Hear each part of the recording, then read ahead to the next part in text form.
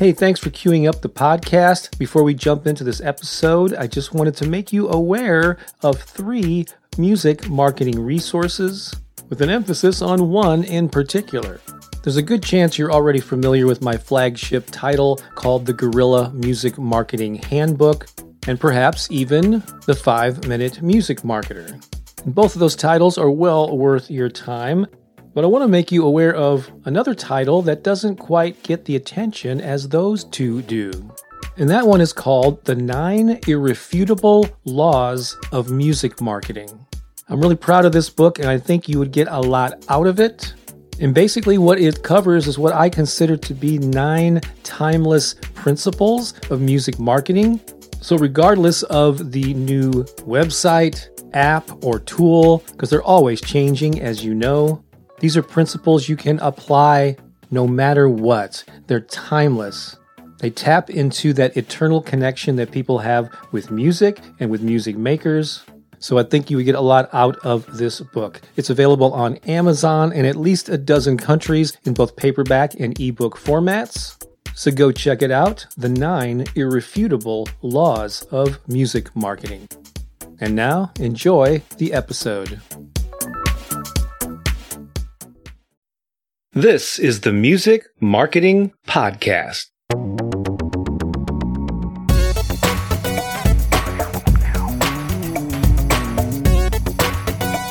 Welcome to the Music Marketing Podcast. Thanks so much for hitting that little play button. I'm Bob Baker, and on this episode, I'm going to be sharing a short section from my forthcoming audiobook on music publicity and media exposure. And I just want to clarify what I mean by music publicity, because a lot of people use it in a very general way. When I refer to publicity, I'm specifically talking about getting exposure through third parties. Those are typically like news outlets. Traditionally, those included newspapers and magazines, radio, television. But these days, and for a long time now, they also include podcasts and blogs and YouTube channels. So in essence, to get publicity, you must reach out to someone who has an existing audience, either the host themselves or a producer or an editor, and convince them that you're worth covering. And that is an art and science all to itself. And I learned a lot about this in the 10 years that I was the editor and publisher of my own music magazine in St. Louis, Missouri. So the excerpt you're about to hear is from a section called 5 Steps to Getting an Avalanche of Media Exposure. And this is step 3. And it covers something that confuses and confounds a lot of self-promoting musicians. And that is what to say to the media to get their attention and increase the odds that they will respond positively to your pitch and actually cover you.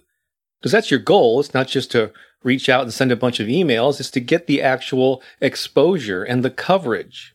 So even though this segment is short, it packs a mean punch. So listen up. So the full audiobook version of this is like an hour and 47 minutes. And it does feature section 3 from my Guerrilla Music Marketing Handbook. So you may or may not already own it. But I did go through it and update the text and the script prior to recording the audio. So it should be up to date for 2020 and beyond. And it will be available on Audible and Amazon, and I believe iBooks as well pretty soon. However, if you would like to purchase it directly from the creator, the author, meaning me, you can get a download of the MP3s for just $10 US. Plus, I'll throw in a bonus interview where I discuss creating multiple streams of income, something you won't get if you get it on Audible. So I'll have a link to that in the show notes if you want to get it now and not have to wait and get it directly from me. So take a listen to this excerpt from the Music Publicity audiobook, and I'll talk to you briefly on the other side. Now that you've identified your ideal media sources, it's time to get busy asking for coverage, right? Wrong. There's one more important step you'll need to take before you start pitching yourself to the media. This step answers that all-important question. What are you going to say to each media contact when you email or call them? Sorry, but hey, I want some free press for my band's new album is not the right answer. You must put some thought into what comes out of your mouth or what emanates from your fingertips in an email. I know I've already covered this concept, but it's so essential I want to stress it again. Stop talking so much about yourself in I, me, my terms. Most band bios, cover letters, and email messages are littered with I am, we want, I think this, we did that, I. Perhaps you're not clear about why this is important.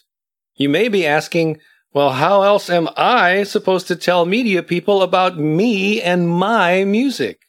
The answer? By focusing on what's in it for the media person. The problem with all of this me-centered marketing is that it is usually void of the most important marketing word of all, you. Let's face it, most people are motivated by some level of self-interest. They naturally focus on themselves. It's probably an ancient human survival instinct left over from the caveman era. And that's fine. It's not a crime to put a priority on your goals and aspirations. But when you communicate with others, it's important to resist the urge to focus on yourself. As I've stressed in other sections of this book, to get what you want, you must cater to other people's goals and aspirations. You have to figure out how your needs can be met by helping others meet their own desires. From now on, I'd like you to keep in mind that what motivates media people, and all people for that matter, is what they get out of various relationships. Whenever you communicate with someone, whether online, in person, on the phone, or in writing, he or she is either consciously or unconsciously asking, so, what's in this for me? Your job is to answer that unspoken question and deliver something of value. So before you make a connection with media people, determine what your benefit-oriented angle is. Why would your story and music be of interest to the readers, listeners, or viewers of this blog, show, or publication? Can you find an interesting angle beyond, we have a new album out? Thousands of new albums come out every week.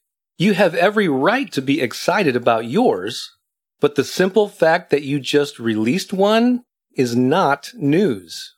So dig a little deeper for an interesting hook that ties into a current event or something the publication has covered before. Is there anything unusual about your project, a band member, or a theme that runs throughout your music? Also, the PR angle you use with one publication can be different from the angle you use with another.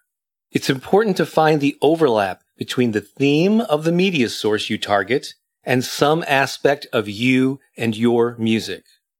Bottom line, when you know your publicity angle before you contact media people, your odds of success are greatly enhanced. Okay, there you go. So are you starting to get a better idea of what to include in your pitches to the media? You really do have to put yourself in their shoes, look at this transaction from their point of view.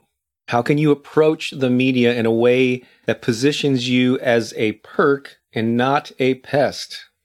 Again, the full audiobook, which is an hour and 47 minutes long, will be available before too long on Audible and Amazon. But as I mentioned before, if you'd like to get it directly from me for only $10 US, check the show notes. I'll have a link to where you can learn more about it and purchase that right now. So thanks for listening. Thank you for being an artist and sharing your talents and your gifts with the world. God knows we need art and creativity and beauty now more than ever. So let's keep working together to inspire each other to create more, share more, and make this world a better place. I'll be back again before long with the next episode. Until then, so long for now. Breathe.